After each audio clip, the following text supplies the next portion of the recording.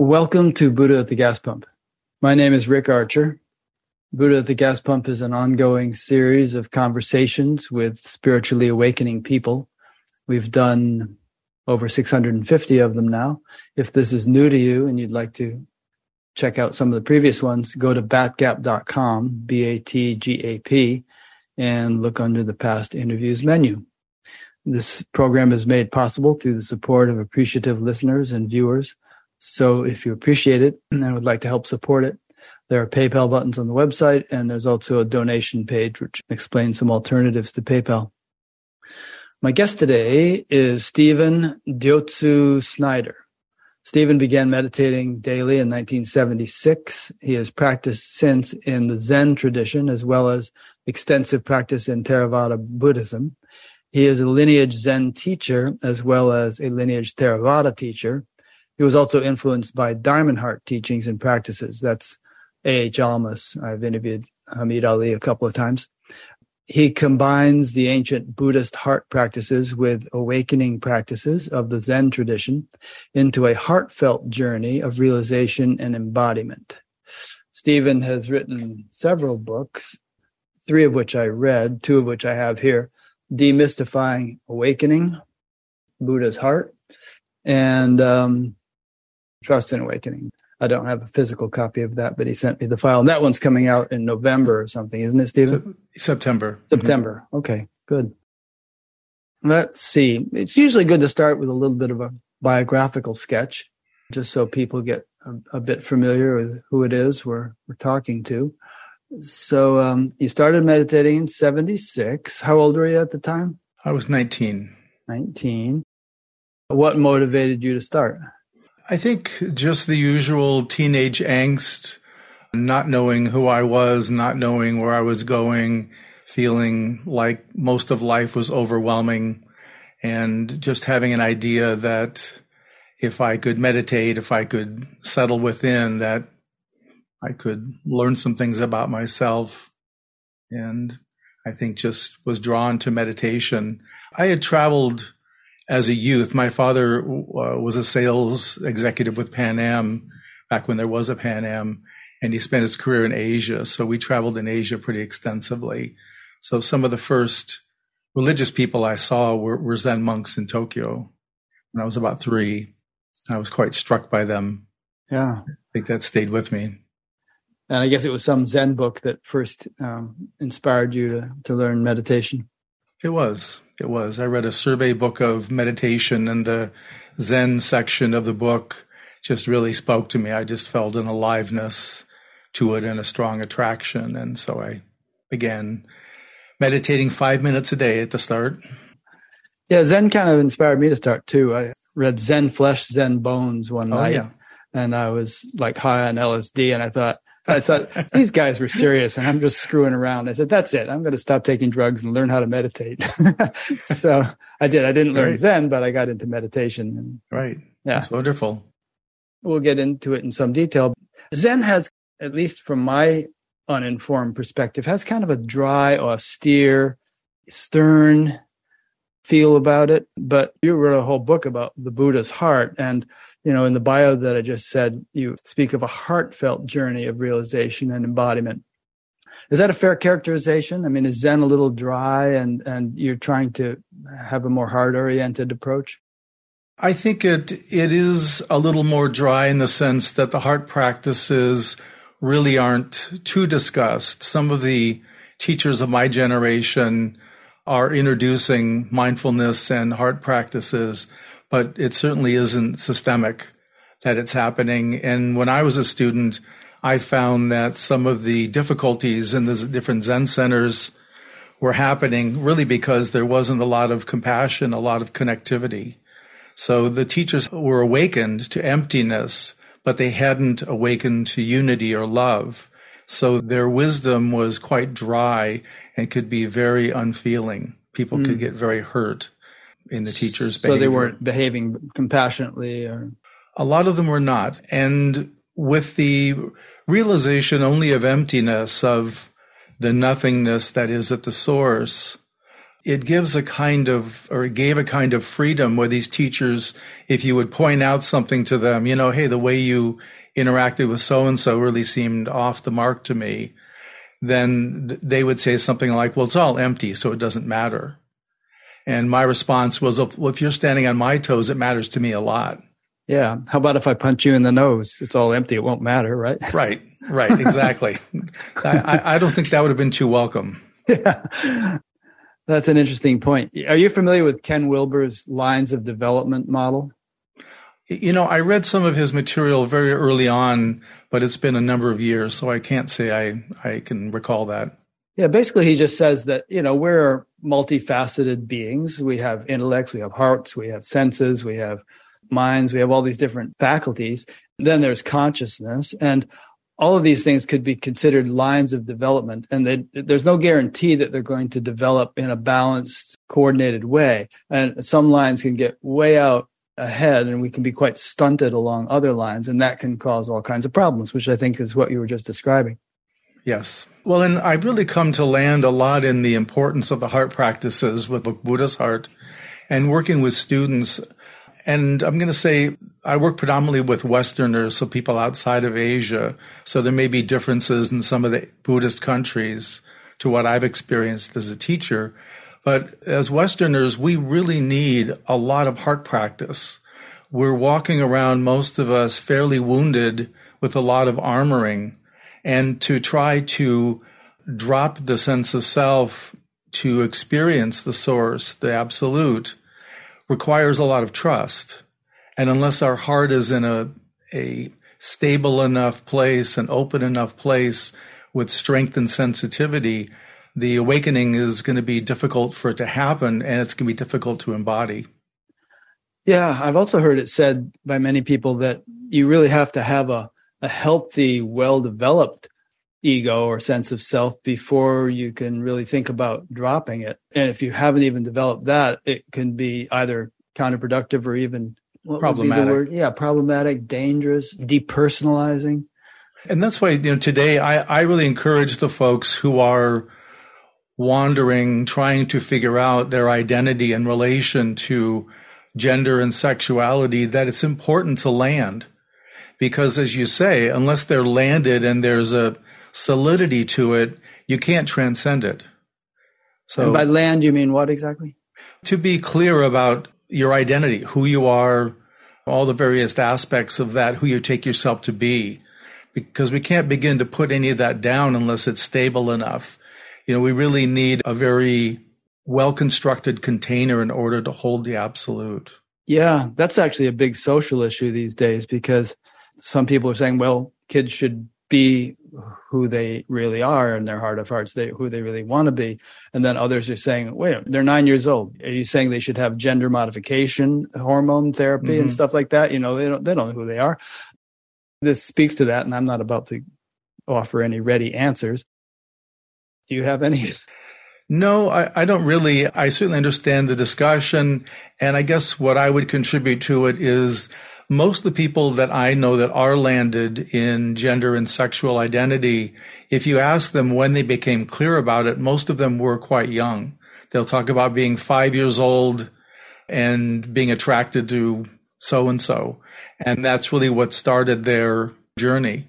So I feel that those folks have just as much right to land where they need to be as the rest of us.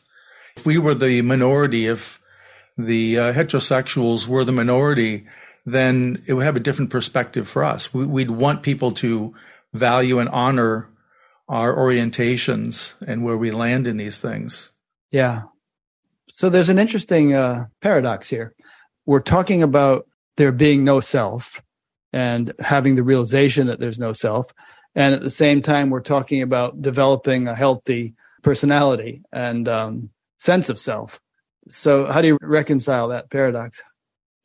Well, there's two ends to that. One is the transcendent aspect, where to have awakening experiences, we do transcend the normal self. I talk about it as absence of self.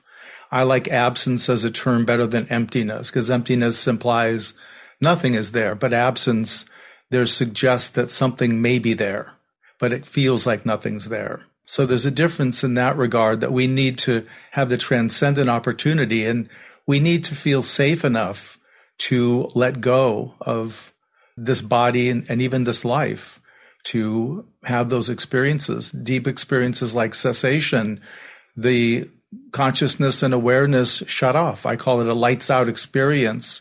And there is a moment when the merger is happening, when the awareness and consciousness realize, I don't know how to unmerge.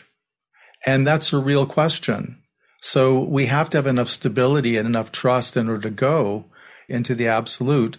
But also, how do we embody? And if our hearts and our identities aren't landed enough, it makes it really difficult to do that. And that's where you end up with teachers who are behaving badly because they've resolved certain aspects of the personality and the dynamic of that, and others they have not. So you see them acting out with money and with relationships and power in ways that are unhealthy and harming people. Yeah, I helped to start an organization, which you might find interesting, called the Association for Spiritual Integrity, and has over 400 members now. Great. And it's all about what you're just saying there, which is we have a whole code of ethics that we spent many, many hours drawing up, comparing other things like Spirit Rock and other places who had drawn up codes like that.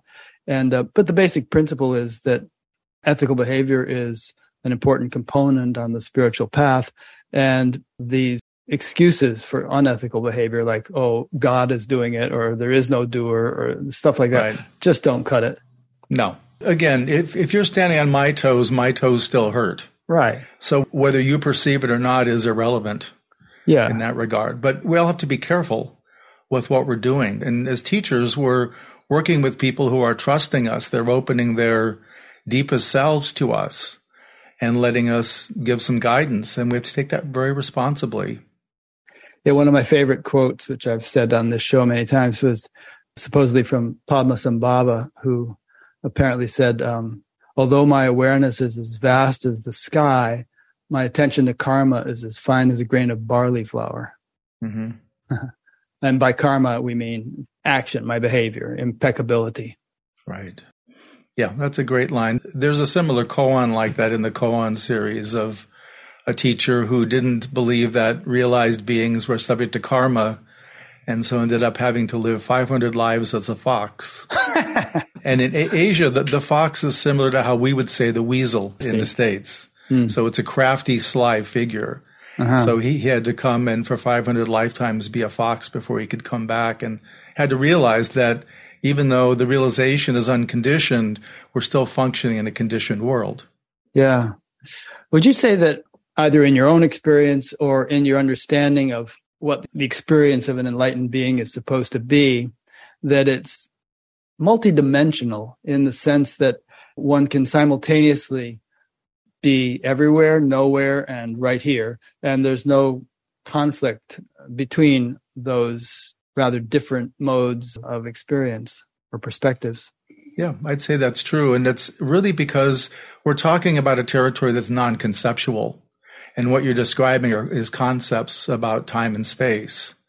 And if those aren't real in the sense of being part of the absolute, part of the source of the universe, then, we're dealing with conditioned events.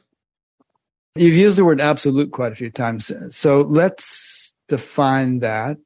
At some point in one of your books, you went into a cosmology, it's, as I recall, of the steps of manifestation. Or maybe that was something else I was listening to. I don't know. I listened to a lot of things. What do we mean by absolute? Yeah, the absolute is the source. It's the source of the universe. Think of it as the deep silence before the Big Bang. So it's got that potentiality to create. And in my experience, the absolute has two functions: an unmanifest, which is the part that's dark, and absence is the main quality we would encounter there. And along with that, there's things like peacefulness, stillness, silence there. And the other function of the absolute is manifestation. And that's where we would have, in contrast, this would be really bright white, a brilliantly white quality. And the chief characteristic is presence with pure love. And pure love is simply a love that it's not conditioned in any way. So the great aspect of the heart practices is they're all derivatives of the manifest absolute, of pure presence and pure love. So if you and I have some ego deficiency, if we have some places of shame and guilt, it doesn't matter to the absolute. It's not judging anything. So we don't need to earn our way in there, nor do we need to fix everything about ourselves in order to make contact with this. And that's really one of the great presentations of the Brahma Viharas, as we call the heart practices. When you say the manifest aspect of the absolute, did you say? I did. It's pure love and pure presence. Pure presence. The way that struck me is there's a level of the absolute which is just so absolute that there's nothing going on.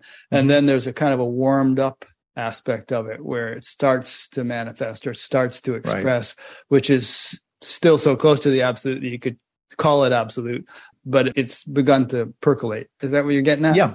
And the manifest is what moves into creation. So everything we can see, including ourselves, are expressions of the manifest absolute. We are pure love. We are pure presence. That's what makes up everything. But at our core, we're the unmanifest. We're the absence. So you're quite right in your framing of it. What would you say to the notion, as some scriptures like the Mandukya Upanishad say, that the creation only appears to manifest and in fact never has or never does, like the rope appears to be a snake, but it was never a snake? Yep, there's different positions. I mean, to me, it's based on direct experience. That's what has to lead our understanding. And if we have that understanding, if that's their understanding, then that's perfectly fine. And to me, it's legitimate to have that viewpoint. Every viewpoint that's not harming others is a correct viewpoint. Yeah, and I guess different people resonate with different viewpoints, which is not to say that there are as many ultimate realities as there are viewpoints. Well, view it as there's one mountain, but there's a multitude of paths up that same mountain. Right. There was a key thing you just said in there, which is experience. I think a lot of the stuff that we are talking about today and that people talk about in spiritual circles might sound metaphysical or philosophical, but I think the key thing is, can they be experienced? And if not, why are we even talking about them? What's the utility unless we can actually realize them experientially? Yeah, and that's part of the teacher-student relationship. If you're working with a student, with a student having an experience, if the teacher has had that same experience, they can not only help guide, but they can also confirm. Right. Because it resonates in a particular way. You know, if I'm with somebody who's had a Kensho, an awakening experience, there's a certain way it resonates in me, in consciousness, that I can feel. And so that's how the teachers work. Those that are realized have that experience. So everything I teach, I've experienced, and that way I can validate it and confirm it for students. Do students sometimes say to you, well, what about this? And and then you answer, well, I don't know, because I haven't experienced that. Not too often. Sometimes people will bring in other practices, like you've mentioned that one perspective. I'm not familiar with that. So if somebody raised that to me, I would just tell them I don't know about that. Or if someone says, oh, in this tradition or this lineage, they do it differently, I would say that's perfectly fine for them. I just tell them sort of jokingly that I'm a union member in the lineages I'm in. And so you've got to present to some extent what's in conformity with the union or with the lineage. Yeah, no, that's good. I've sometimes said to people that I think if you got the Buddha and Jesus and Krishna and Muhammad and all the rest into a room together, they wouldn't have anything to argue about. They'd be in full agreement, just having grown up in different cultures. Right, quite right. There would be enough similarity of realization that they would have commonality to discuss, and they would realize that their particular expression is different. You know, if I'm meeting with a Christian teacher, there's going to be a very different orientation for how they're teaching than how I am, because they're working with a model of God and Jesus that is a different setup than in Buddhism. The Buddha is not our savior. He's an example. We don't pray to him in the way that Christians pray to Jesus. Although it seems like some Buddhists do make a big fuss about him. They've deified him in a way, and it's gotten very ceremonial and ornate. Right. Well, then, as you probably know, Rick, virtually every major religious leader that you just mentioned, part of their teaching was don't make statues of me. When I'm gone, no pictures, no statues. And of course, what do we have? But we have a plethora of all the above. Well, I think people need a focus of attention. You can't pray to the absolute. Buddhadasa, the famous teacher in Thailand, used to put things like a big boulder or a giant mirror on the altar instead of a Buddha. So let's get back to you a little bit. So you started meditation when you were 19, I think you said, in 76. I remember hearing you say at first you could only do about 5 minutes a day, a session anyway. Yeah. And what were you bouncing off the walls during those 5 minutes? And yeah, it was like trying to contain a live wire. Yeah. But over time I did settle. And Rick, really the interesting thing was I didn't tell anybody I was meditating. And maybe 18 months to 2 years into it, my coworkers began commenting on how peaceful I was and how accepting I was. So they were seeing change that I wasn't even seeing in myself. And that's with the importance of relation. That's where we really see our practice. Yeah, that's good. Relation. That's good. That takes me off on a tangent, which is that sometimes I hear people saying things like, well, you can be enlightened and still be a real SOB or be drinking a lot. Chogyam Trungpa Rinpoche died of alcoholism in his 40s. I take exception to that. What's your opinion? Well, I think someone can be realized and they cannot be done with their personal work. Okay. So, there's different levels of realization. In the deeper levels of realization, you have to work the personal material. That has to be in conformity. Otherwise, the deeper realizations won't arise. So let's talk about that. I think it's important. Mm-hmm. Yeah, let's talk about levels of realization. Because sometimes you hear people say, well, I had my awakening in last September or something. And I always think, well, what did you have exactly? My understanding is that there are these levels of realization and they perhaps are unending. So how do you see that? In my book, Demystifying Awakening, I present both the Zen model and the Theravadan Buddhist model of awakening. In the Theravadan, there are 4 stages: stream entry, once returner, non-returner, and arahant. And in the Zen model, I identify 3 stages of realization. The first, Kensho, which is really a kind of generic realization. Most any kind of realization would satisfy that. And then a deeper realization being Satori. And the difference is between those two is how much of consciousness wakes up. If it's more than 51%, then part of what happens is the personality gets dislodged as the foundation and true nature becomes the foundation. And then there's a deeper realization called Daigo Teite, which is the realization that's considered the final realization, although I don't think that's actually true. But it's a realization where we have to resolve the core ego deficiency in order to have the realization. And when that successfully happens, then the absolute becomes the foundation, even rather than true nature. And I make the distinction between absolute and true nature. True nature is simply the absolute in a particular consciousness.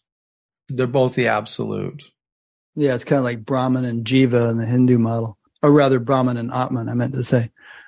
So this thing about 51%, would it be a good analogy to compare it to like when you wake up in the morning? Initially you're awake enough to look at the alarm clock and know what time it is, but you couldn't recite Shakespeare or do anything very complicated. You have to wake up more degrees, but it is awake. Yeah.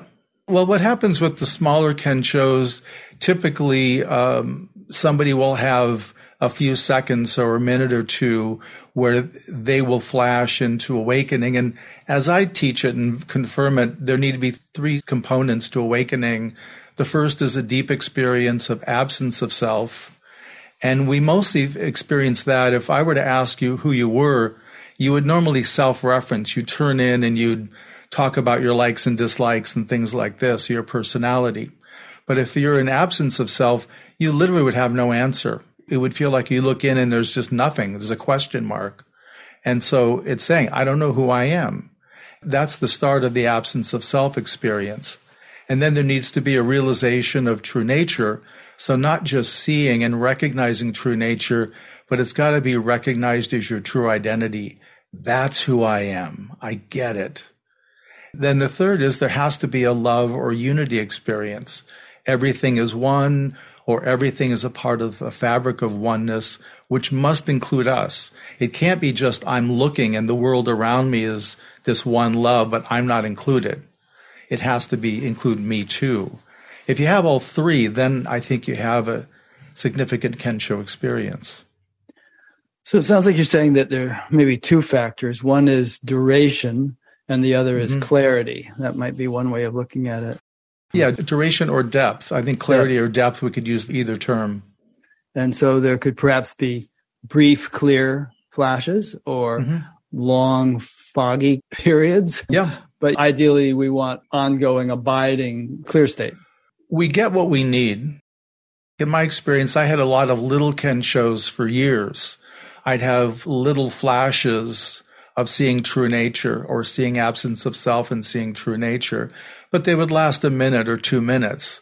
But I got to really develop a trust that this is real. It exists, I know, based on my experience. But I wasn't really mature enough in order to really have a sustained experience. Because when you have the sustained, the Satori, where it's 51% or more of consciousness, then the integration becomes very different, where you begin to see not only your attitudes, your beliefs, but also your behavior. And what I tell those students is your outside has to match your inside. And that's what you watch for, is incongruities, what doesn't match anymore. And you have to make adjustments in your life to fit your realization, to have it be expressed more fully. So it's an ongoing journey, and not always easy, because we're often challenged by the way we've been our whole life, our certain attitudes, or I'm this kind of person. Well, you're not anymore. You're not a person exactly anymore. You're the absolute functioning as a person. And I'll bet that during those years when you would have little Kenshos here and there, when you weren't having them, I'll bet that the state you were in was very different than the state you had been in prior to 1976. Sure. I'd agree with that 100%. So the whole thing had been lifted up, but then there were still little waves and moments of insight and stuff, but all on a higher platform. And also, I just had to mature emotionally.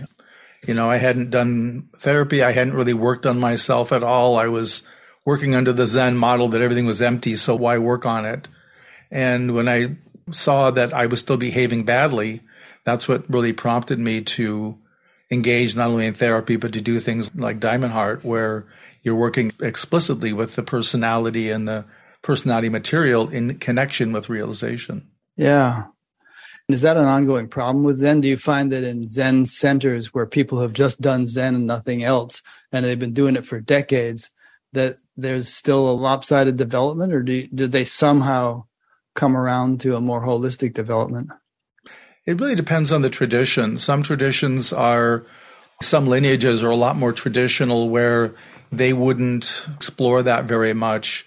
And others, as teachers of your and my generation, are coming into authority. We've been doing therapy. We've been doing personal work. So we're bringing that into our work with students. So the culture is changing for sure. But there are some places that are still, again, very traditional. They like it that way. They think they're honoring their roots, which I understand the perspective. But we have to work with our wounding. We have to work with our armoring in order to really be as full of expressions of the absolute as we can be. Yeah. My observation is that the spiritual community in general is getting less and less tolerant of lopsided development and teacher misbehavior and all, because there have been so many scandals and so many articles in Tricycle and places like that about these things. And so many people have gotten burned that it's like, all right, we're just not going to tolerate this anymore. We have to find a way of making this go away or address what we're not addressing. Right. And when I was a young student in the Zen centers, they didn't have any rules of ethics. They didn't have any complaint procedures. If you had a problem, it was your problem. And now if something comes up, there's processes, there's people who can meet with you and help understand, is this my issue as a student, or is this an issue of the center or the teacher, or both? So I think that's helped, and that's part of what you've contributed to. I'm not really well versed in Buddhism, but my understanding of it, from what I've heard and read and people I've talked to, is that an ethical foundation is very much a part of traditional Buddhism. Mm-hmm. And perhaps Zen considers itself a pared down, bare bones approach, which gets rid of a lot of baggage that a broader style of Buddhism feels is important. Yeah, I think that's accurate. Yeah. And the Theravadan Sila, which is, I translate as wholesomeness, is a huge part of the practice. You take the precepts as you do even in the Zen world, but you really work with it a lot. It's really a common issue to work. And my Theravadan teacher, Paul Sayadaw, believes that part of our meditation is affected directly by our Sila, by our wholesome behavior. And if we're not acting in wholesome ways, that's going to condition our meditation and our realizations. Yeah, that's a great point. Swami Sarvapriyananda, who's in the Ramakrishna traditions, often says you can have ethics without enlightenment, but you can't have enlightenment without ethics. If you're misbehaving, it's actually going to handicap you in terms of realization. Yeah, agreed.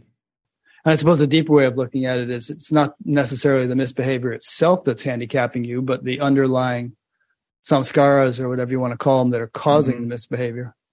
Yeah, something's driving it. Something's driving that I need you to look at me in a certain way, or I need you to be in relationship with me in a certain way. So it's the teacher's unresolved material, unconscious material that's coming out. There was one teacher who actively was inappropriate with students, and when someone asked them about it, they said, I just felt lonely at the top. And to me, it's like that just screams that there's work to be done. If you're the teacher and if you're feeling lonely and your students need to fix that, there's a huge problem. Yeah, and that points to another thing, which is these days a lot of people are saying things are too hierarchical. If some guy's at the top and everybody else is looking up to him and you can't call him on his stuff or give him feedback, or if he's unwilling to accept it because he feels it will destabilize the hierarchy, that's not a healthy model. Right. I think any teacher who's defending themselves, you have to look at, and I'm not saying you shouldn't defend yourself, but if someone has a question about my teaching, if I attack them verbally to defend myself, there's something that's not happening with me. I'm defending some position, rather than if someone says, this doesn't make sense to me. What does that mean, doesn't make sense to you? Tell me more. And I had one person on a group call who said, I have doubt in you as a teacher. So I said, well, let's unpack that. Do you believe I've had these experiences? Well, yeah, I do. Do you believe I understand what I'm teaching? Well, yeah, I do. So where's the rub? Effectively, we got down to there was a transference going on. They were projecting their doubt onto me. But the fact is, I was willing to work it with them, and it's fine if they have doubt about me. That's maybe part of their process. But it doesn't affect me in terms of my stability or what I'm in contact with. Yeah, I think it's a healthy thing to be able to air one's doubts in anything. I mean, even in college or anything else. When I was teaching meditation, I would sometimes just start lectures or talks by saying, okay, bring up all your doubts, And I wasn't saying that I was some kind of example of anything, but just the doubts about the teaching. What bothers you? Yeah. Where are the gaps? I think that's a brilliant approach, because you're going to get the places where they need some more information. Yeah. I mean, you're actually going to get what they need most, I think. And you're going to build trust, because if you're willing to wade into their doubt with an open mind, then you can look at it from their perspective and help them see. And some things they have doubt about, well, you're going to have to sit with that and work with that. That's your issue right now. Yeah. Okay. So I have outlines here of your several books that I read, and I highlighted some things in yellow well, first, let's go back to you again for a minute, and then we'll get into that. So you became a lawyer. You have any good Buddhist lawyer jokes? Afraid not. There aren't too many of those. Two Buddhist lawyers walked into a bar? Or? Make me one with everything? I don't know. Yeah, that actually is a good one. The hot dog vendor gives them his hot dog, but the guy had given him a 20 and he's not getting any change. And so he says, hey, where's my change? And the vendor says, change has to come from within. Yep. So how did you find that being a lawyer and yet being a serious spiritual practitioner for all those years? I mean, you have to deal with some messy stuff when you're a lawyer. Yeah. And when I started off, I was young enough that I really thought it important to keep my spiritual life and my professional life separate. So in my mind, I did that. I had sort of a wall I built, and I was in lawyer mode or I was in spiritual mode, but I thought I was keeping them separate. And I found that the longer I did that, the more difficulty there was for me. And at one point, I finally got to where I just can't keep this up anymore. And so I effectively put down the wall, which I'm not sure existed, but I sort of embraced both sides of myself. And when I did, everything began to work better. My clients liked me better. I was more successful as a lawyer. I was happier. But I really had the idea that I would show too much softness if I showed my spiritual side, and then the other lawyers would be taking my lunch money. So that was my approach. But again, I found that to be it was an idea I had. It wasn't a reality. Yeah, it seems to me that spiritual development would be a great training for lawyers and a lot of other professions. I actually have a book called Stress Reduction for Lawyers I wrote, which is introducing some basic meditation skills to lawyers. Yeah, that's great. As a lawyer, did you ever have to defend somebody that you knew was guilty? Do lawyers do that? And did you have ethical qualms about that? I didn't practice criminal law defense, so I didn't have to do that. I did civil litigation, which was, a different animal. But you sometimes, as a lawyer, have to put forward arguments that you don't necessarily agree with, but it's your client's position. So the ethical guidelines are that you must zealously represent your client.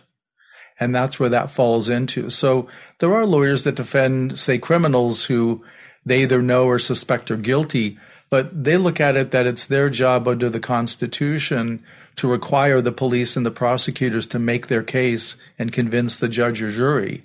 And if they do, then the system works. And if they don't and the person goes free, that's how our system is designed, that there's some expression that 9 guilty people should go free rather than 1 innocent person be found guilty. Which they sometimes are. I mean, there have been people on death row who are innocent. We've seen that in recent years. They found a handful of folks who were innocent and are on death row. Some have been already killed. Yeah. Well, they won't be born as foxes. They'll get some. They won't. They will get a break on that for sure. Yeah. A lot of times Buddhist people don't want to talk a lot about their own personal experience. It's sort of a ethic in the tradition. So no, I'm fine. I'm fine to talk about. So it'd be interesting to talk about the evolution of your experience rather than just talk about, what all the jhanas are and all that. Talk about what these stages are in terms of how you have experienced them. What do you want to start with? Well, there was your first awakening. I don't know if you've elaborated on that yet. You were talking about brief kenshos. Was there one that really stood out because it was unlike anything you'd ever experienced? Yeah, there was one that was a big one. It would be a Satori experience. That's what I consider the first awakening I had. And that was interesting. I was listening to you interviewing our friend Henry Schuckman. You talked about this, about, in effect, using the senses as a portal, an entry. And really, that's how it ended up for me. I was reading a biography of the 6th patriarch of Zen, Huineng, who's very famous and respected. And there's a line in there, produce the thought that is nowhere supported. And when I read that, it just hit me like somebody smacked me in the forehead. And it became my koan. I couldn't put it down. And I began just sort of mulling this over constantly. And finally, I realized, okay, well, how does thought come about? Well, it comes about from sense data. So I began tracking each of my senses, sight, hearing, touch, taste, etc., and tracing them all the way back to the part of the brain. I don't know if this was real or not, but in my meditation, it felt like I was going back to the source. And then I would sort of conceptually put a little Post-it at the beginning of each one of these. And when I did the last one and got to putting the Post-it on that one, that's when the Satori happened. It was just this big explosion that I realized I was nothing. I was completely emptiness. And also I was everything. So it was both the unity and the emptiness experience co-joined. And everything changed after that. I was just not the same person. And it was early enough in Buddhism in the West that there weren't even many teachers around I could go talk to. It was years before somebody finally heard this and confirmed it. That's interesting.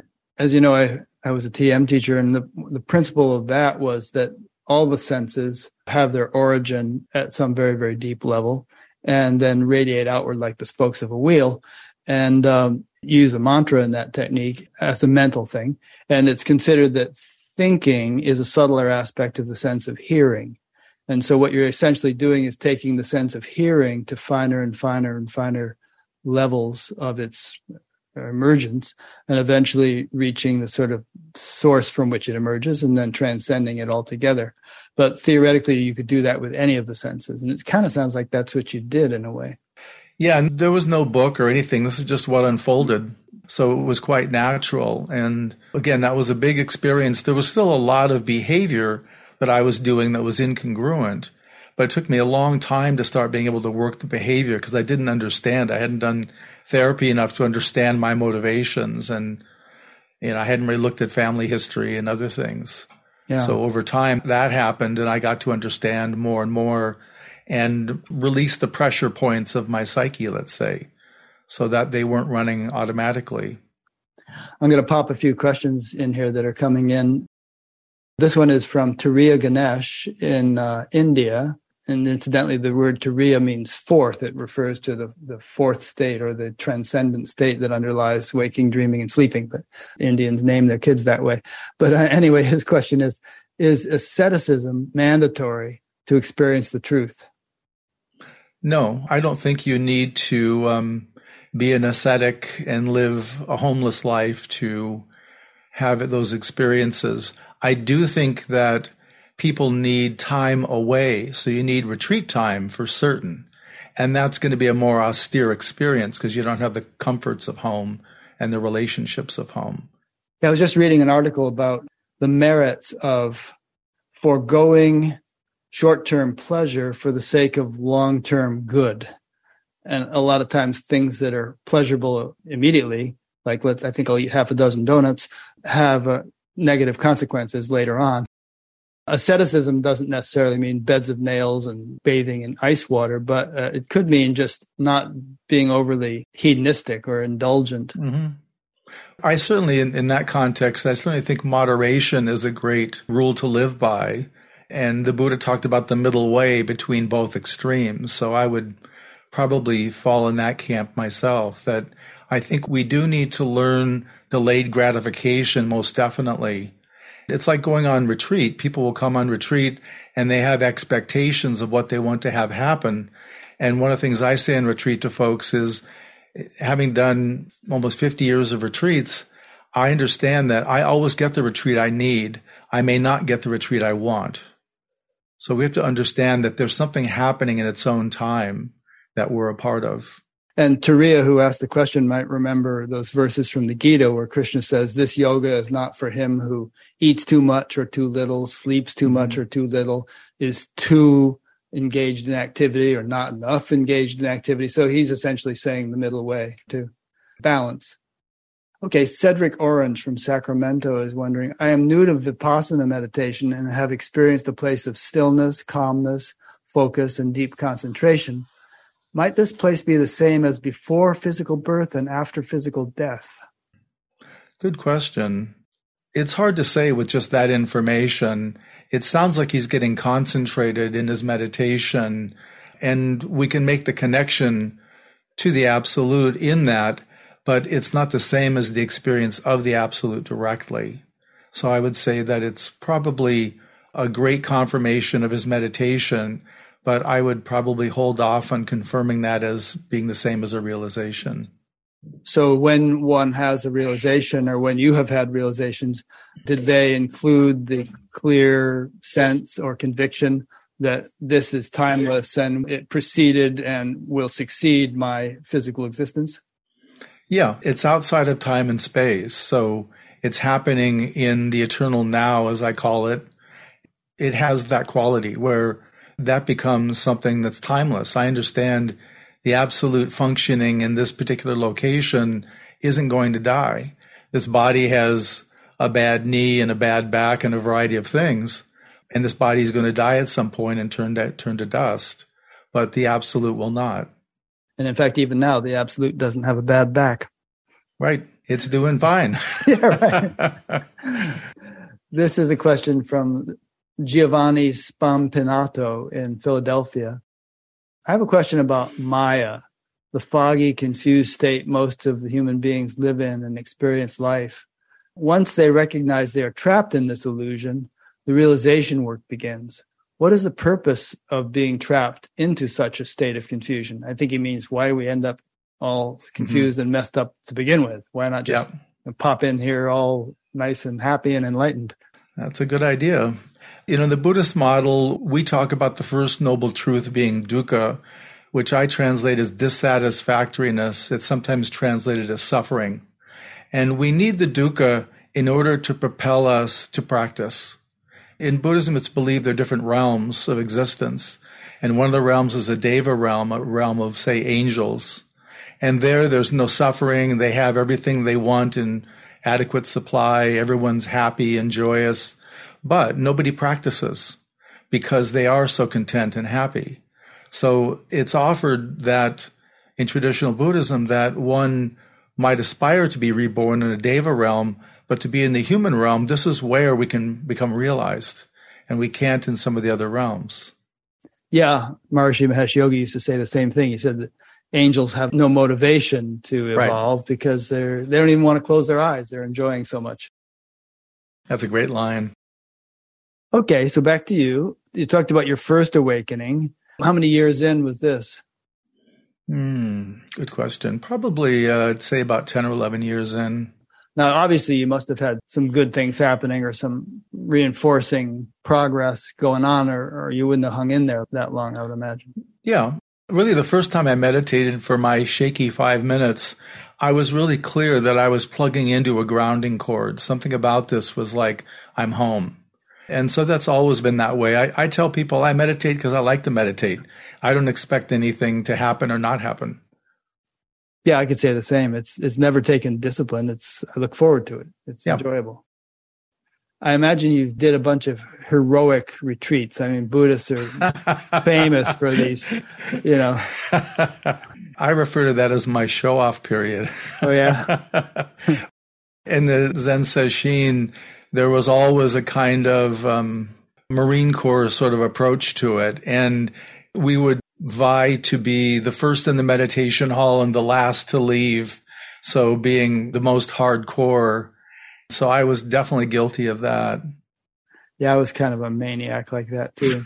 I'm not sure it did us any good, but in fact, I was on this 6-month course, and Maharishi started out the course and said, all right, this is a contest. I want to see who can purify the fastest. So I just went bananas. I was like fasting like crazy and meditating constantly. It had a springback effect. I ended up like down in the kitchen at 6 a.m, gorging myself because I pushed it too hard. Right. That's the thing. You have to have the psychological and emotional stability in order to really progress along there. And if we push too far, that's the thing. I had Zen teachers that would say, I drive them crazy or I drive them to enlightenment. And I would say, that's the only two options. I remember Adyashanti, who was also a very dedicated practitioner, but he was finally on some retreat and he felt like he was at the breaking point. He was going to go crazy and he left, which wasn't like him. And he went to his little hut that he had built in the backyard of his parents' home and just sat down in the hut and said, I give up. And boom, that's when he had his awakening. Yeah. Concentration. I sometimes think of concentration as a result rather than as a means. When you say concentration, meditation involves concentration. I presume it's not the teeth gritting, forcing kind of thing. Where does it lie on the spectrum of effort versus effortlessness? Yeah, it's a great question. In traditional Buddhism and Theravadan Buddhism, there are something like 40 meditations that are in the concentration meditation basket.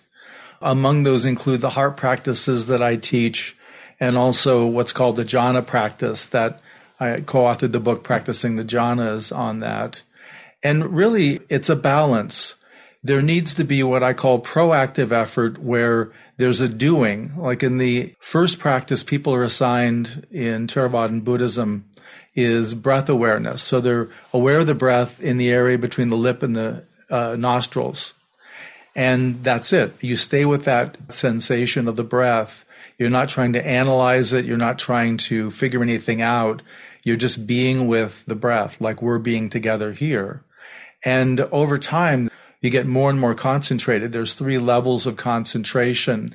Every meditation has the first 2, momentary concentration. Where's your concentration in this moment? And then access concentration. Once you begin to stay with the meditative object for 10 or 15 minutes without serious interruption, we would say that's access concentration. And with access concentration can show up these things called jhana factors. There's 5 jhana factors. And things like bliss and joy and one-pointedness. So when we get that concentrated, staying with the meditative object becomes very easy. It's almost hard to get away from it. And then in concentration meditation topics, there's a 3rd level of concentration called absorption or jhana. And that's where it's a no self-experience in a non-dual state. So you could talk about things like Tibetan Rigpa being similar to that, except Rigpa's an outward-oriented and jhana is an interiorization of experience. So in all these forms of concentration, let's start with the beginner one where you're concentrating on the breath. Would you say that it's the kind of concentration where, like you're driving a car and you're basically looking at the road? You're not kind of just going like this, talking to the person next to you because you'll crash the car. So you might glance briefly, but you're focused on the road. And in this case, glancing briefly wouldn't, in the case of meditation, wouldn't even be an intentional thing because you really want to stay with the breath, but you might find yourself listening to the birds outside or a car goes by or a fire engine goes down the street or something, but then you're back to the breath. But at no point are you straining or forcing or beating yourself up for having your attention wander. Yeah, as you're implying, that's counterintuitive. That's going to be not helpful. So just by doing a kind of exertion of energy, which people do try, and eventually they get exhausted. So they have to put that down. So it's a matter of showing up, and it's prioritizing that meditative object over everything else in your awareness or perception. So I can hear the fire engine, but I don't leave the breath. I'm aware of the room and somebody unzipping their jacket, but I stay with the breath. So it's not like I'm unmindful. I'm just not going to the thought. I'm not going to the hearing or whatever. I'm letting it all happen, but I'm staying with the breath. And if you've completely forgotten to stay with the breath, whether it's been 5 seconds or 5 minutes, you just come back to it, right? And just resume. And ideally without self-judgment or criticism. Right. Because that just adds layering of difficulty. You come back the same way you would if you were teaching a 2-year-old to walk down the sidewalk. No, honey, this way, not in the street. No, honey, this way, not in the street. And I mean, if you did come back with all kinds of self-judgment and criticism, then you're not with the breath anymore. You're with self-judgment and criticism. Right. And then you feel bad. And then you feel like I don't deserve this. I'm lousy. Everyone's better than me. All of that. Yeah. Yada, yada. And you got to work through that to come back to the breath. So what you said a minute ago about it gets to a point where it's so blissful that it would take effort to get your attention away from it. That's kind of what I was alluding to when I was saying that is concentration the means or the effect? In a way, it becomes the result of this effortless attention thing. And eventually we become really concentrated and absorbed, but we're not concentrating. Would that be fair to say? Yeah, I think what you're pointing to is the releasing of effort. And I mentioned the proactive effort, the doing part of meditation. But once we're with the breath, then we have to shift over into a receptive effort or more receptive, where we're just simply being with it. And I sometimes use the example of somebody who's kayaking in a river and they hit the current, and the current's going the same way they are. Then the skill becomes not over paddling. And that's what we have to do in meditation, is not overdo. If it's working, if you're with the breath, if you're settling, Just relax and enjoy it. And when you appropriately relax, the meditation deepens. So there is something important about the releasing of effort. Yeah. Row, row, row your boat gently down the stream. Yep. I sometimes use the analogy of like if you had a pan full of water and the water was sort of agitated, there were ripples and waves, and you wanted them to stop, you wouldn't start pushing on the waves because you'd create more ripples. You have to just sort of let it settle. Right. Great example. Very much so. I come from such a different orientation than you in terms of this. In fact, I was going to join that Zen center up in Rochester when I was a new meditator because the meditation I had learned seemed so easy. And I thought, well, this couldn't be leading to enlightenment. It's too easy. So I wrote to the Zen center and they said you had to study with a local Roshi for 6 months first and get his recommendations. So I was in Connecticut. I went into New York City and met with a Roshi and had the car towed away. We spent half the night in Times Square trying to get a check cashed, and all we were finding was prostitutes who said, "My man, don't take checks." Anyway, I finally decided I was going to stick with what I had learned, and it was working. But sounds wise. Yeah, I'm pleased and interested in the parallels between what you've been doing and what I've been doing. Well, that's what I'm saying. All of these are just different approaches up the same mountain, different paths. Yeah. But there's a point in realization when you have to awaken out of your tradition and awaken out of all traditions, where you realize that the source, it's the source of all of them. So to say that Buddhism is better than Christianity, I can't say that. It's one path. It's a path that works for me, but it's not the only path. And I certainly respect all paths. I even attended an interfaith seminary years ago for this very reason, because I really got the importance of the mystery schools of all the major religions were all very similar. Yeah. There was a point at which I left the TM movement about 20 years ago, and now I do this, in which I talk to somebody from a different tradition every week, and it's all one big happy family from my perspective. Right. Okay. So I'm occasionally bringing it back to you here. So about 10 or 11 years, you said you've been practicing, including some rather intense retreats. I can only imagine the pain in your knees and stuff. Unspeakable pain. Oh, God. Now, that's one thing where my path would have differed. It was like, be comfortable, because if you're in that kind of pain, that's going to be an impediment. Well, and people can get injured. People can get injured. That's the problem. Yeah. They can have sciatic nerve damage and other things.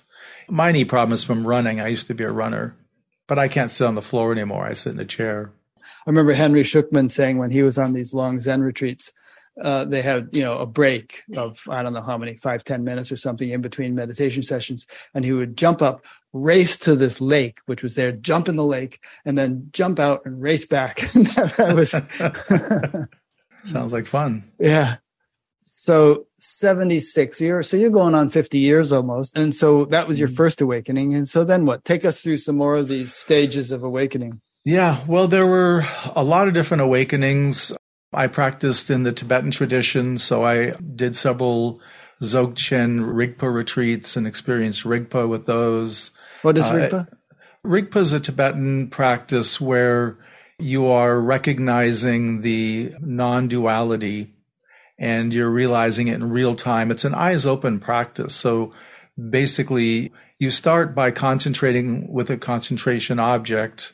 And then when you're concentrated, then you drop the object and stay with the concentration. And that's called shamatha without support. And then you either do a turn to look at the awareness that's observing your awareness, or you do a backward step. Most people have the sense that I had this awareness sort of here, like this parabolic shield around my head.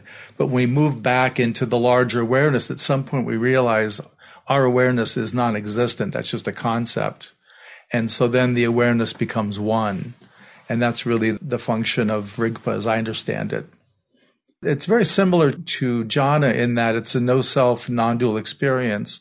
But it's, again, Rigpa's eyes open, jhana is eyes closed, and you're interiorizing with jhana.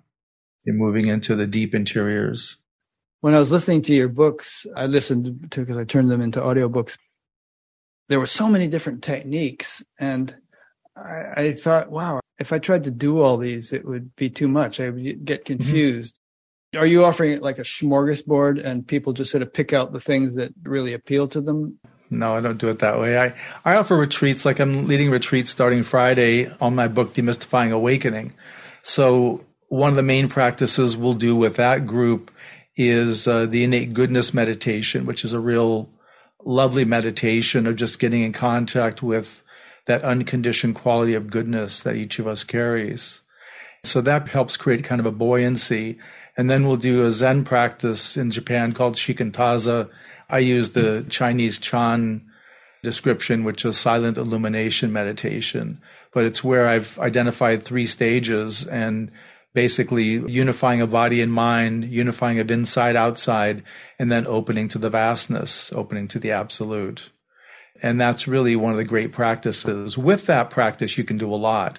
With both the Brahma Viharas, the heart practices, and with the silent illumination, they really can open a lot of doors. So in other words, even though you might know about dozens of techniques that you could potentially teach, when you teach a retreat or something, you just have 2 or 3 things that you're going to focus on with those people. Right. Probably different things on different retreats. Yeah, different retreats. Or I have folks I've worked with solo. I've had a couple of Buddhist teachers come and want to learn either the heart practices or the jhana practice. And so I've led them on a solo retreat where they've done the practices. So in that instance, they'll do progressive practices. Like if they do the jhanas, there's 8 jhanas. So they'll do 1 through 8 in different ways. We approach it in about 10 or 15 different ways to have the full experience.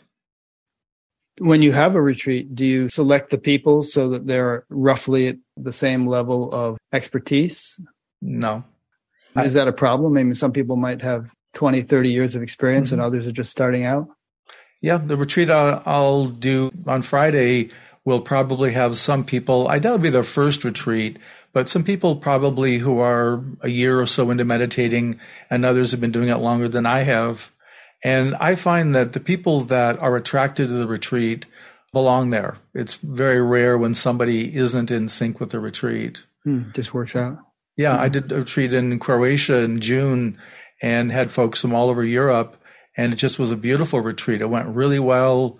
People just had great experiences. And, one woman was her very first retreat, and others, one man's been on 10 or 15 retreats with me alone. So really a cross-section of people. Nice. You just used the word progressive. There's this debate about the direct versus the progressive path. Are you conversant with that? Yeah, enough, I think, to have a mild conversation. I have a kind of a both and attitude toward it, but what do you think? I'm with you. There absolutely can be a progression. With the jhana practice, there's absolutely a progression of practice. With the other practices, there can be too. Like, say, with the heart practice, there's the making contact with the meditative object, which is usually a certain quality we're getting in touch with. And we're also using people. So we're using, like, say I'm using a mental image of you, you're my object, and I'm doing a practice on love. So I'm looking at you and I'm feeling that love and connection to you. Well, at some point when I get concentrated enough, I can put down your picture. I can put down any supporting phrases I've been using, and I can just be directly in the felt sense of that love. And that becomes my vehicle. But I've got to be concentrated enough to where I can put down that image, that person, and the support phrases that are traditionally used to help stay focused. Just to dwell on this a bit more, the way it's often presented, some people, they say that, okay, the direct path is you can just directly realize. You don't have to spend years and years and years. There's a way of shortcutting all that, and basically you're done. Most people are going to hear that and think, well, I like that idea. That sounds good. I don't want to have to spend years if I can get it right away. We started out today talking about how a person can be realized and yet have a lot of work to do in terms of their personality and purification of various kinds. Like you, the very first time I meditated, there was a direct realization of something. It could have been deeper and clearer, but it was great. And then over the years, it's continued to unfold. So I kind of feel like it's not an either or choice. It's both. In Buddhism, we have the sort of ideal that the Buddha meditated, had this amazing realization, and it blew out all the personal stuff, all of his personality stuff and his difficulty with his family, etc. But we don't actually know that's true. And my experience, what I tell students is, I've never met a teacher that was true for. I've never met anybody that their awakening was so large that they resolved all the personal issues and all the psychological issues they had before the awakening. I think there is an integration time, and it's an important time to work with these different aspects of ourselves. And that's when we begin to see them more clearly and see their difficulty. So I think there is a direct, and I think that ends up with us doing a progressive path too. And we know, I mean, the Buddha busted his butt for years before he had his realization. It wasn't like, oh, enlightenment, I think I'll go for that. Okay, I'm done. He went at it much more arduously than most of us ever could. One reason I dwell on this a bit is there is a stream of people in contemporary spirituality who keep emphasizing the end of seeking, giving up the search, and you're already enlightened. You know, practices are only going to reinforce the sense of a practicer. And they keep saying things like that. I'm skeptical. I don't think what they're saying is untrue, but I think it's a very narrow band they're talking about. Yeah. And I think it's people who have somehow done personal work and had a deep realization, because we need to have both. Otherwise, you have this cracked container holding this amazing nectar. It's going to start leaking out in places that are unexpected. And that's what happened in the Zen world in the 80s and 90s, was a lot of these Zen teachers were acting out in inappropriate ways because they hadn't done the personal work. They just believed it wasn't necessary to do. They believed in the direct approach, that everything was resolved by the realization, and it's just not. Jesus said, don't pour new wine into old wineskins. Yeah, that's basically what we're talking about. I forget the way you phrased it a minute ago, but I think a lot of people just don't want to do a lot of practice. They haven't found a practice that they enjoy or that appeals to them. So if I can just convince myself that I'm enlightened already and there's nothing more to do, I'm good. Mm-hmm. It's kind of the McDonald's approach in a way. I tell my students the opposite. I tell them I'm a work in progress. I view that there's no end to realization and there's no end to unconscious material. I keep working both. And I realize the teachers I'm friends with are the teachers that, like me, see themselves as lifetime students. Yeah, I keep saying the same thing. We teach, but we're students. Yeah, exactly. I think everybody's in work in progress. I don't think I've met anybody who isn't, and I've met some pretty impressive people. Yeah, you have. You have. Not that I can judge them. That's my experience. Yeah, I don't claim to be able to judge anybody's level of consciousness, but I've just never gotten the sense that anybody is finished, including some great teachers like Maharishi, for instance, that I spent a lot of time with. Definitely a work in progress. Yeah. And the question is, what's the teacher revealing about that? Are they revealing that, no, I'm done? Because that sets a different model up for the students than if you tell them, no, my feet are of clay too. I may have realization, but I'm still figuring out the day-to-day stuff every day. That's how it works. Yeah. A woman who had let's say, relations with Maharishi wrote a book called Robes of Silk, Feet of Clay. Since you just used that phrase. That's a good title. Yeah. Do you know anything about Kundalini? Somebody sent in a question about it. I did. I got asked about that recently. I had a Kundalini experience when I was young teenager. I never practiced yogic practices, but I did have the Kundalini rising. So, all right, let me ask this question and see if you can handle it. Dina Thalyalan Subaraj from India. What is the difference between prana rising and Kundalini rising? Is there something called slow Kundalini rising? That would be outside my knowledge base, so I couldn't answer that. Okay. Dina, I've interviewed several people on the topic of Kundalini. Joan Shiva-Pita Harrigan is probably the most authoritative. Bonnie Greenwell. There's a categorical index on Batgap. If you look under there, you'll see a category for Kundalini. And if you click on it, you go to a list of people on that topic. But Joan Harrigan is one of the best, and she's written a couple of very thick books all about the whole science of Kundalini. Believe me, it gets very, very detailed and sophisticated. So that'll be a good resource. Okay. Stephen, as we've been talking then, is there anything that we've flirted with that you thought, well, we should really talk about that more, but we haven't yet? No, I think we've talked about a lot of important things. Well, I think the only thing I'd add would be that for a student looking for a teacher, you want to have a teacher that you trust. And you want a teacher that you feel like they've had the kind of experiences that you're feeling drawn towards. And the other tip would be look at their senior students. If their senior students are acting in ways that you think are inconsistent with the realization they're talking about, then it's probably not a good place for you to practice. Yeah, those are great points. One way of putting it is, do I want to be like this guy? If I practice this for 30, 40 years, as he has been doing, would I be happy if I ended up the way he seems to be? And if not, then what are you doing there? Yeah, perfect question. What often happens, and this touches upon the Association for Spiritual Integrity that I mentioned earlier, is a teacher will be behaving reprehensibly, but students will sit there and think, well, that seems pretty weird, but he's supposed to be enlightened and I'm not. Yeah. And so what do I know? So I'll just go along with this. And the whole thing just goes farther and farther off the rails. That was the view of the students really in the early days in Zen. I was guilty of that, where I thought my teachers were completely enlightened. I thought they were living Buddhas. So everything they did was enlightened action. And if they did things that were harmful or hurt people, I viewed it that they were doing it for their own good. They were helping. And this is part of what gave these teachers license and permission to continue, because we as students were very immature.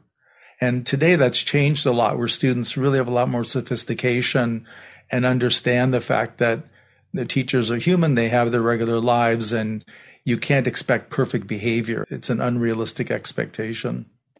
Yeah. Well, when we're young, we tend to be naive and idealistic. And I did the same thing. I would get all starry-eyed about some teacher.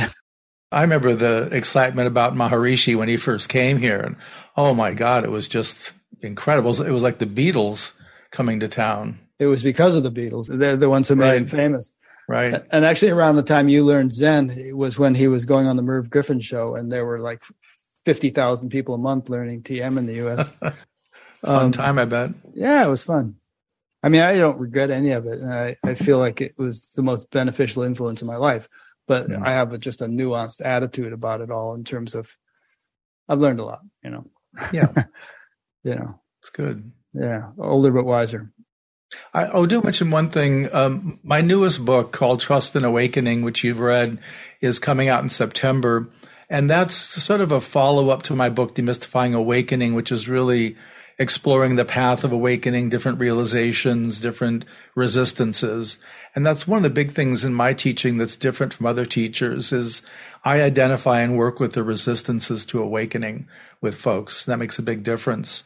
But the book Trust and Awakening is a reworking of what's considered the first poem of Zen, a poem from the 600s. And I've modified some of the language to be more accurate with my teaching. And then I've given commentary on the poem itself. But it's a great poem. I've used it for decades to open and read and find some stanza or some section that just speaks to where I am or feels like it explains something I need to do. So I think it's a really interesting book, and it's different than my other books where they're more practice manuals. This is more direct teaching, we call it in Zen. Well, let's talk more about that. But then also, you just mentioned the resistances to awakening. What are some of those? Well, the biggest ones are related to aspects of fear. In Theravadan Buddhism, in the Vipassana section, one of the last stages before one approaches or awareness approaches cessation is terror. Mm-hmm. And that's what people feel, not necessarily terror, but absolutely fear, anxiety, all of that will come up when they're getting to a point when the personality is going to go dormant. It's very unnerving for people. And what I've realized is there's two aspects. People can feel it as though they're going to go into a kind of non-existence, or that they're going to lose their mind in a way that they'll end up without a family, a job, and be homeless. So it's the idea of losing everything in some way. But it's every possibility you can imagine in resistance. It's mostly around fear or loss of the personality or the personal life in some way. I'll become a blob on the couch. I won't be able to do anything. I won't be able to relate to other people, all of these things. Yeah, I have this friend down in Austin, and she's going through this beautiful shift. I mean, the quality of the openings that she's having is just sublime. But she's been going through exactly what you described. For one thing, anything can trigger it. And so as she's driving, she's afraid to look at the sky because the vastness of the sky will just put her into this vastness, and she's afraid she won't be able to drive. And then, like she said the other day, she was sitting in the living room just gripping the coffee table because she felt like she was just merging into unboundedness, and she doesn't want to be unable to take care of her son, things like that. And I found this beautiful Khalil Gibran poem that just perfectly describes what she's going through. It's called Fear by Khalil Gibran. It is said that before entering the sea, a river trembles with fear. She looks back at the path she has traveled from the peaks of the mountains, the long winding road crossing forests and villages, and in front of her she sees an ocean so vast that to enter there seems nothing more than to disappear forever. But there is no other way. The river cannot go back. Nobody can go back. To go back is impossible in existence. The river needs to take the risk of entering the ocean, because only then will fear disappear, because that's where the river will know it's not about disappearing into the ocean, but of becoming the ocean. Well, and actually realizing it's always been ocean. Exactly, yeah. Isn't that nice? Beautiful. Yeah, it would help your friend if she has a teacher she can talk with. This is where a teacher comes in really handy. Yeah, she's been talking to some people. Good, good. And she's worked through a lot of it now. She's kind of gotten more into being comfortable as the ocean. Good. Sounds good. So what more do you want to say about the Trust and Awakening book? It's a really interesting, I think it's an interesting book. I'm getting some good feedback from the early reviewers who are reading it. And it's a direct pointing book. I'm pointing to the absolute using this other poem. I didn't originate the poem, of course, but also with the commentary. I'm trying to point people to the direct experience of the absolute. In my own teaching, I've started doing it where I really focus and stress on people to practice the heart practices first, to really get comfortable with those as a meditation, and then I teach them as off-the-cushion practices too. Because as lay people, we need this to be able to move into our lives and our function. So taking things like compassion off the cushion and really using it in life is really helpful. And then once people get well established and they resolve some of the heart wounding they've accumulated, then they can turn more towards the awakening practices, because with the buoyancy of the heart and the heart being the rudder, it becomes a lot easier to navigate the awakening material. Next year, I'm doing 2 mentoring groups. I'll do a 6-month Buddha's Heart, so heart practices mentoring group. And the second half of the year will be a Demystifying Awakening mentoring group. And those have been really wonderful to have, to work with people one-on-one, to do readings, and I have questions they post and all that. But it's just wonderful seeing them develop over the course of the year. I think it's a good combination of practices in that way. And then also, I just plug, I'm doing a 2-week retreat in Croatia next year, April 2nd through 16th. We'll do a week of samatha practice, so concentration practice, then a week of awakening. And I think that also will be a tremendous retreat. We're keeping that to 20 people, so it'll be very small, and I'll be able to work with folks pretty closely. You seem to have a lot going on in Croatia. I do. That's great. Is it by the seashore?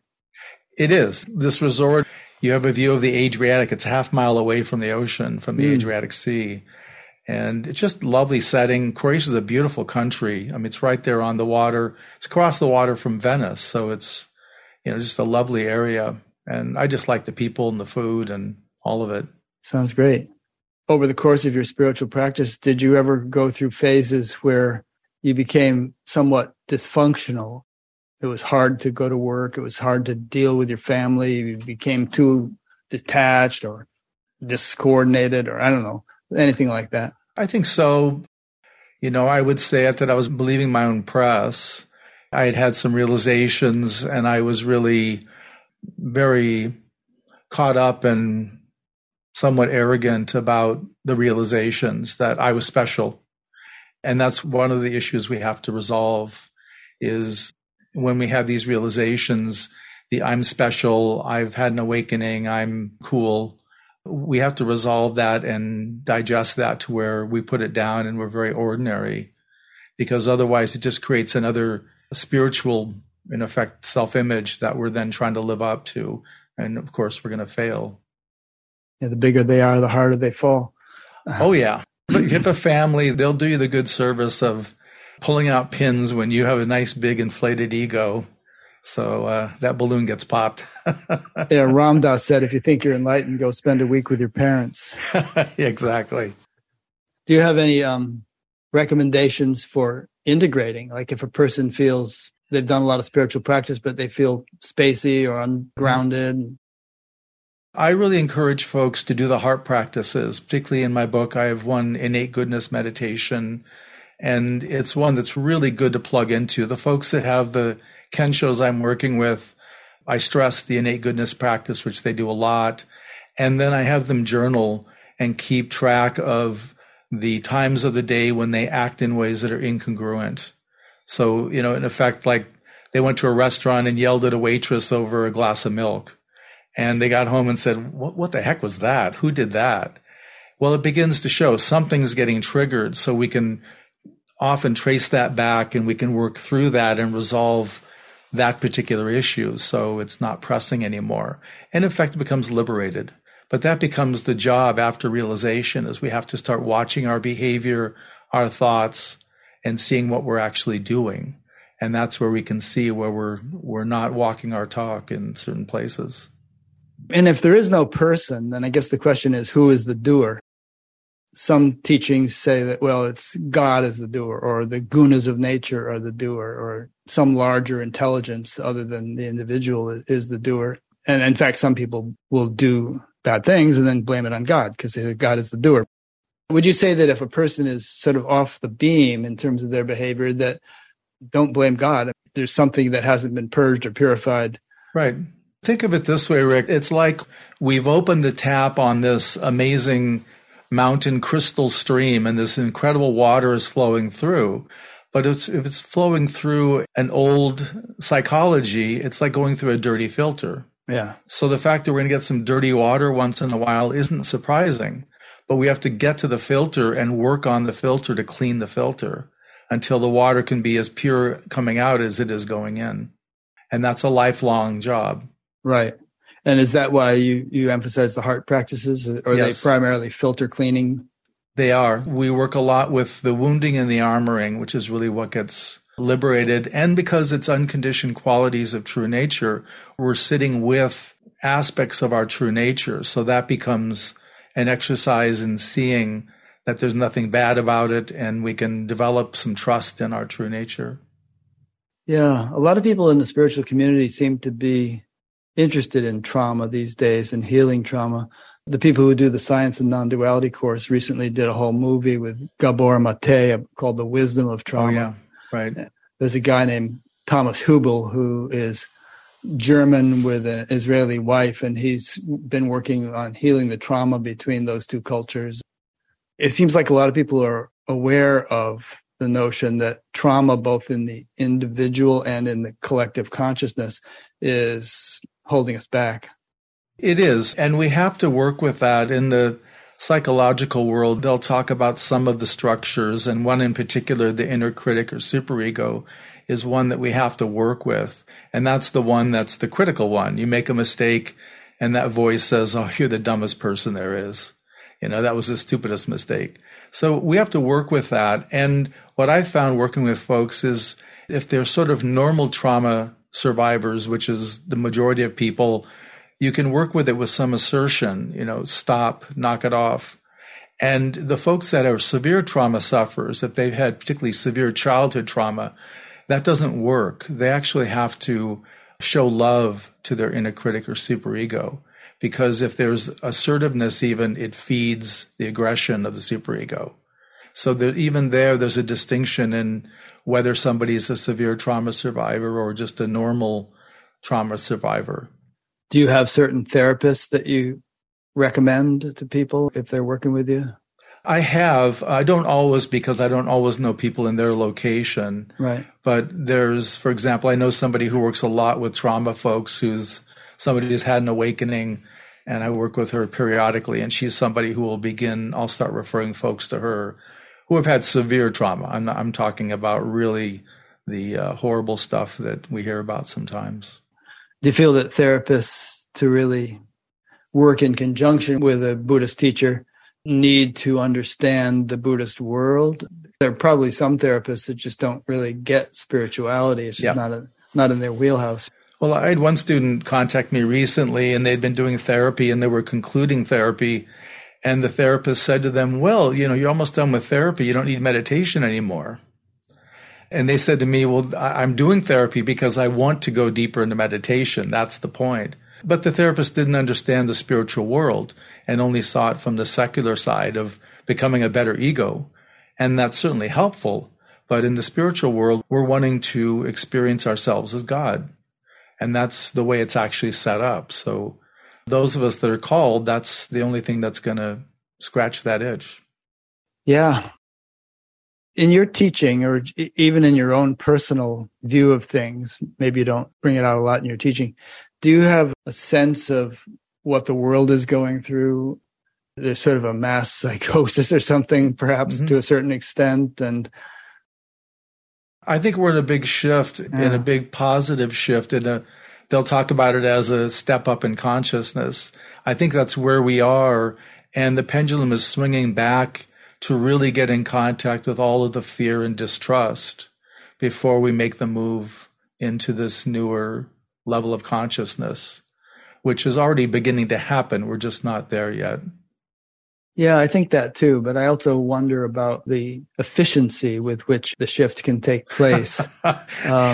Let's not talk about that. Yeah. I mean, it could be rough or it could be smooth. Right. Maybe it'll be rough for some people and smooth for others. But one way of looking at it, I think what a lot of the spiritual teachers have been trying to do for the last half century is, a lot of them have explicitly predicted that there's a big shift coming, and they're trying to grease the wheels as much as possible so they don't jam as these changes take place.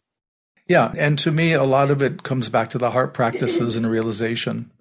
The more people that can wake up and the more people that can be in touch with their authentic heart, the Buddha's heart, the better the world's going to be. Yeah. So your books, I've read them, but can you explain how they contain the kinds of techniques you're alluding to here? And could persons just read your books and get quite a bit in terms of knowing how to do certain practices and doing them? Or are the books just supplementary to actual in-person or online courses? Yeah, good question. Well, I think there are certainly people that do read the books and can put into practice what's in there. For example, in Buddha's Heart, I have all the steps for all the meditations. So one could certainly do it themselves. Most people like to work with a teacher just because the teacher's experienced in it and can help guide them if they get stuck somewhere. I'm a fan of retreats. That's how I grew up and how we've always done it in Buddhism. So there's something about sitting in that field with other people and the teacher where you really get contact with the felt sense of what you're practicing. And the same is true of my book, Demystifying Awakening. I go through all the practices. I explain them all, how they work. And I think there are people that could actually do them at home without a teacher, but I think a lot of people do better if they have a teacher to help check what's going on and let them know what's important and what's not important. Yeah. I also think it's hard for most people to get a deep routine established at home. Right. Because there's so many distractions. Dogs need feeding and this and that and the other thing. And even trying to do online retreats, I imagine it must be a bit of a compromise compared to an in-person one. Yeah, I haven't done any online retreats. I do day-longs, which is the most I do online, and those work very well. But the retreats, I still like the in-person retreats. There's something about sitting together and, again, being in that field and living together. And for me, I can watch people. I can see them in meditation hall. I can see them walking around. I can get a sense, and I'm interviewing every other day with them, so I can get a real good sense of where they are and what's happening. So it works well that way too. And that's one of the things I'll just throw out in the old koans. People don't always realize that a lot of the people in the koans had been living in the same monastic community for sometimes decades. So for them to have this little exchange where someone awakens, I mean, imagine if you and I lived together for 20 years and you said, pass the Cheerios, that might be enough to do, boom, we have the awakening. So it's important to understand that context, I think, read it when one reads the koans. Yeah. I think I might say pass the granola, but pass the granola, excuse me. Do you have retreats in the U.S.? I do. I teach at Cloud Mountain in Washington. I'm going there Friday for Demystifying Awakening, and I've got a Brahma Viharas retreat in October. They're both sold out, but I'll have 4 one-week retreats there next year I'll be doing. In April, I'm doing a heart practice. May is Demystifying Awakening. July, I'm going to do a new retreat, I think, called Entering the Absolute. And then October, another heart practice retreat. Nice. And then Croatia for 2 weeks in April. You're having fun. I am. You had a stroke, you mentioned, towards the end of one of your books. Yep. Had a couple head injuries, had a stroke about 4 years ago. Did the head injuries cause the stroke? Or No, there's no relation that I know of or doctors have said. I was in a couple car accidents and something fell on me another time. But they were actually great gifts. They all helped me in that they dislodged my normal personality and functioning in a way that I couldn't continue to be me, the personality. And so I got to see the tenuousness of my personality and what didn't go away. So it was great teachers for me. I wouldn't recommend it for anybody else, but I learned a lot from those experiences. A lot of humility also. You probably read Jill Bolte Taylor's book. Which book is hers? My Stroke of Insight, I think it was called. I have. She was a neuroscientist who had a stroke. And yeah, I saw her TED Talk online too. Well, I'm glad they were minor strokes. They must have been, because you seem totally normal. Yeah, I've got some vision issues and some other things. Like I can get overwhelmed if there's too much visual stimulation, but it's all manageable. It's like anything with aging. You have things that don't work quite as well, but you make do. Yeah. Okay. Is there anything else that you want to conclude with before we wrap it up? I've really enjoyed this. It's been really, really fun to do. And, you're an interesting, intelligent guy. So I appreciate the questions and the thoroughness of your interview. Thanks. There's a lot of trust in the process, because I often don't know where we're going with it. And it just, kind of rolls along. One thing comes up, but leads to the next. With my Zen teacher, it's like that. And I tell him, I said, I call when our conversations Zen jazz, because we never quite know what's going to happen or whose mouth it's going to come out of. And of course, jazz there's certain chords that you have to use and all, but then there's plenty of room for improvisation. Right. I think of life that way, actually. I've lately been thinking of life as like a play that's loosely scripted with plenty of room for improvisation. I agree. Something will happen. You'll think, well, that's interesting. I didn't see that come. Clever plot twist there. Yeah. Well, it's really how do we receive it and respond to it? That's what matters. Yeah. Good. Well, thanks so much, Stephen. Thank you, Rick. I'll have a page on Batgap with links to your website and to your books. And, great. Thank you.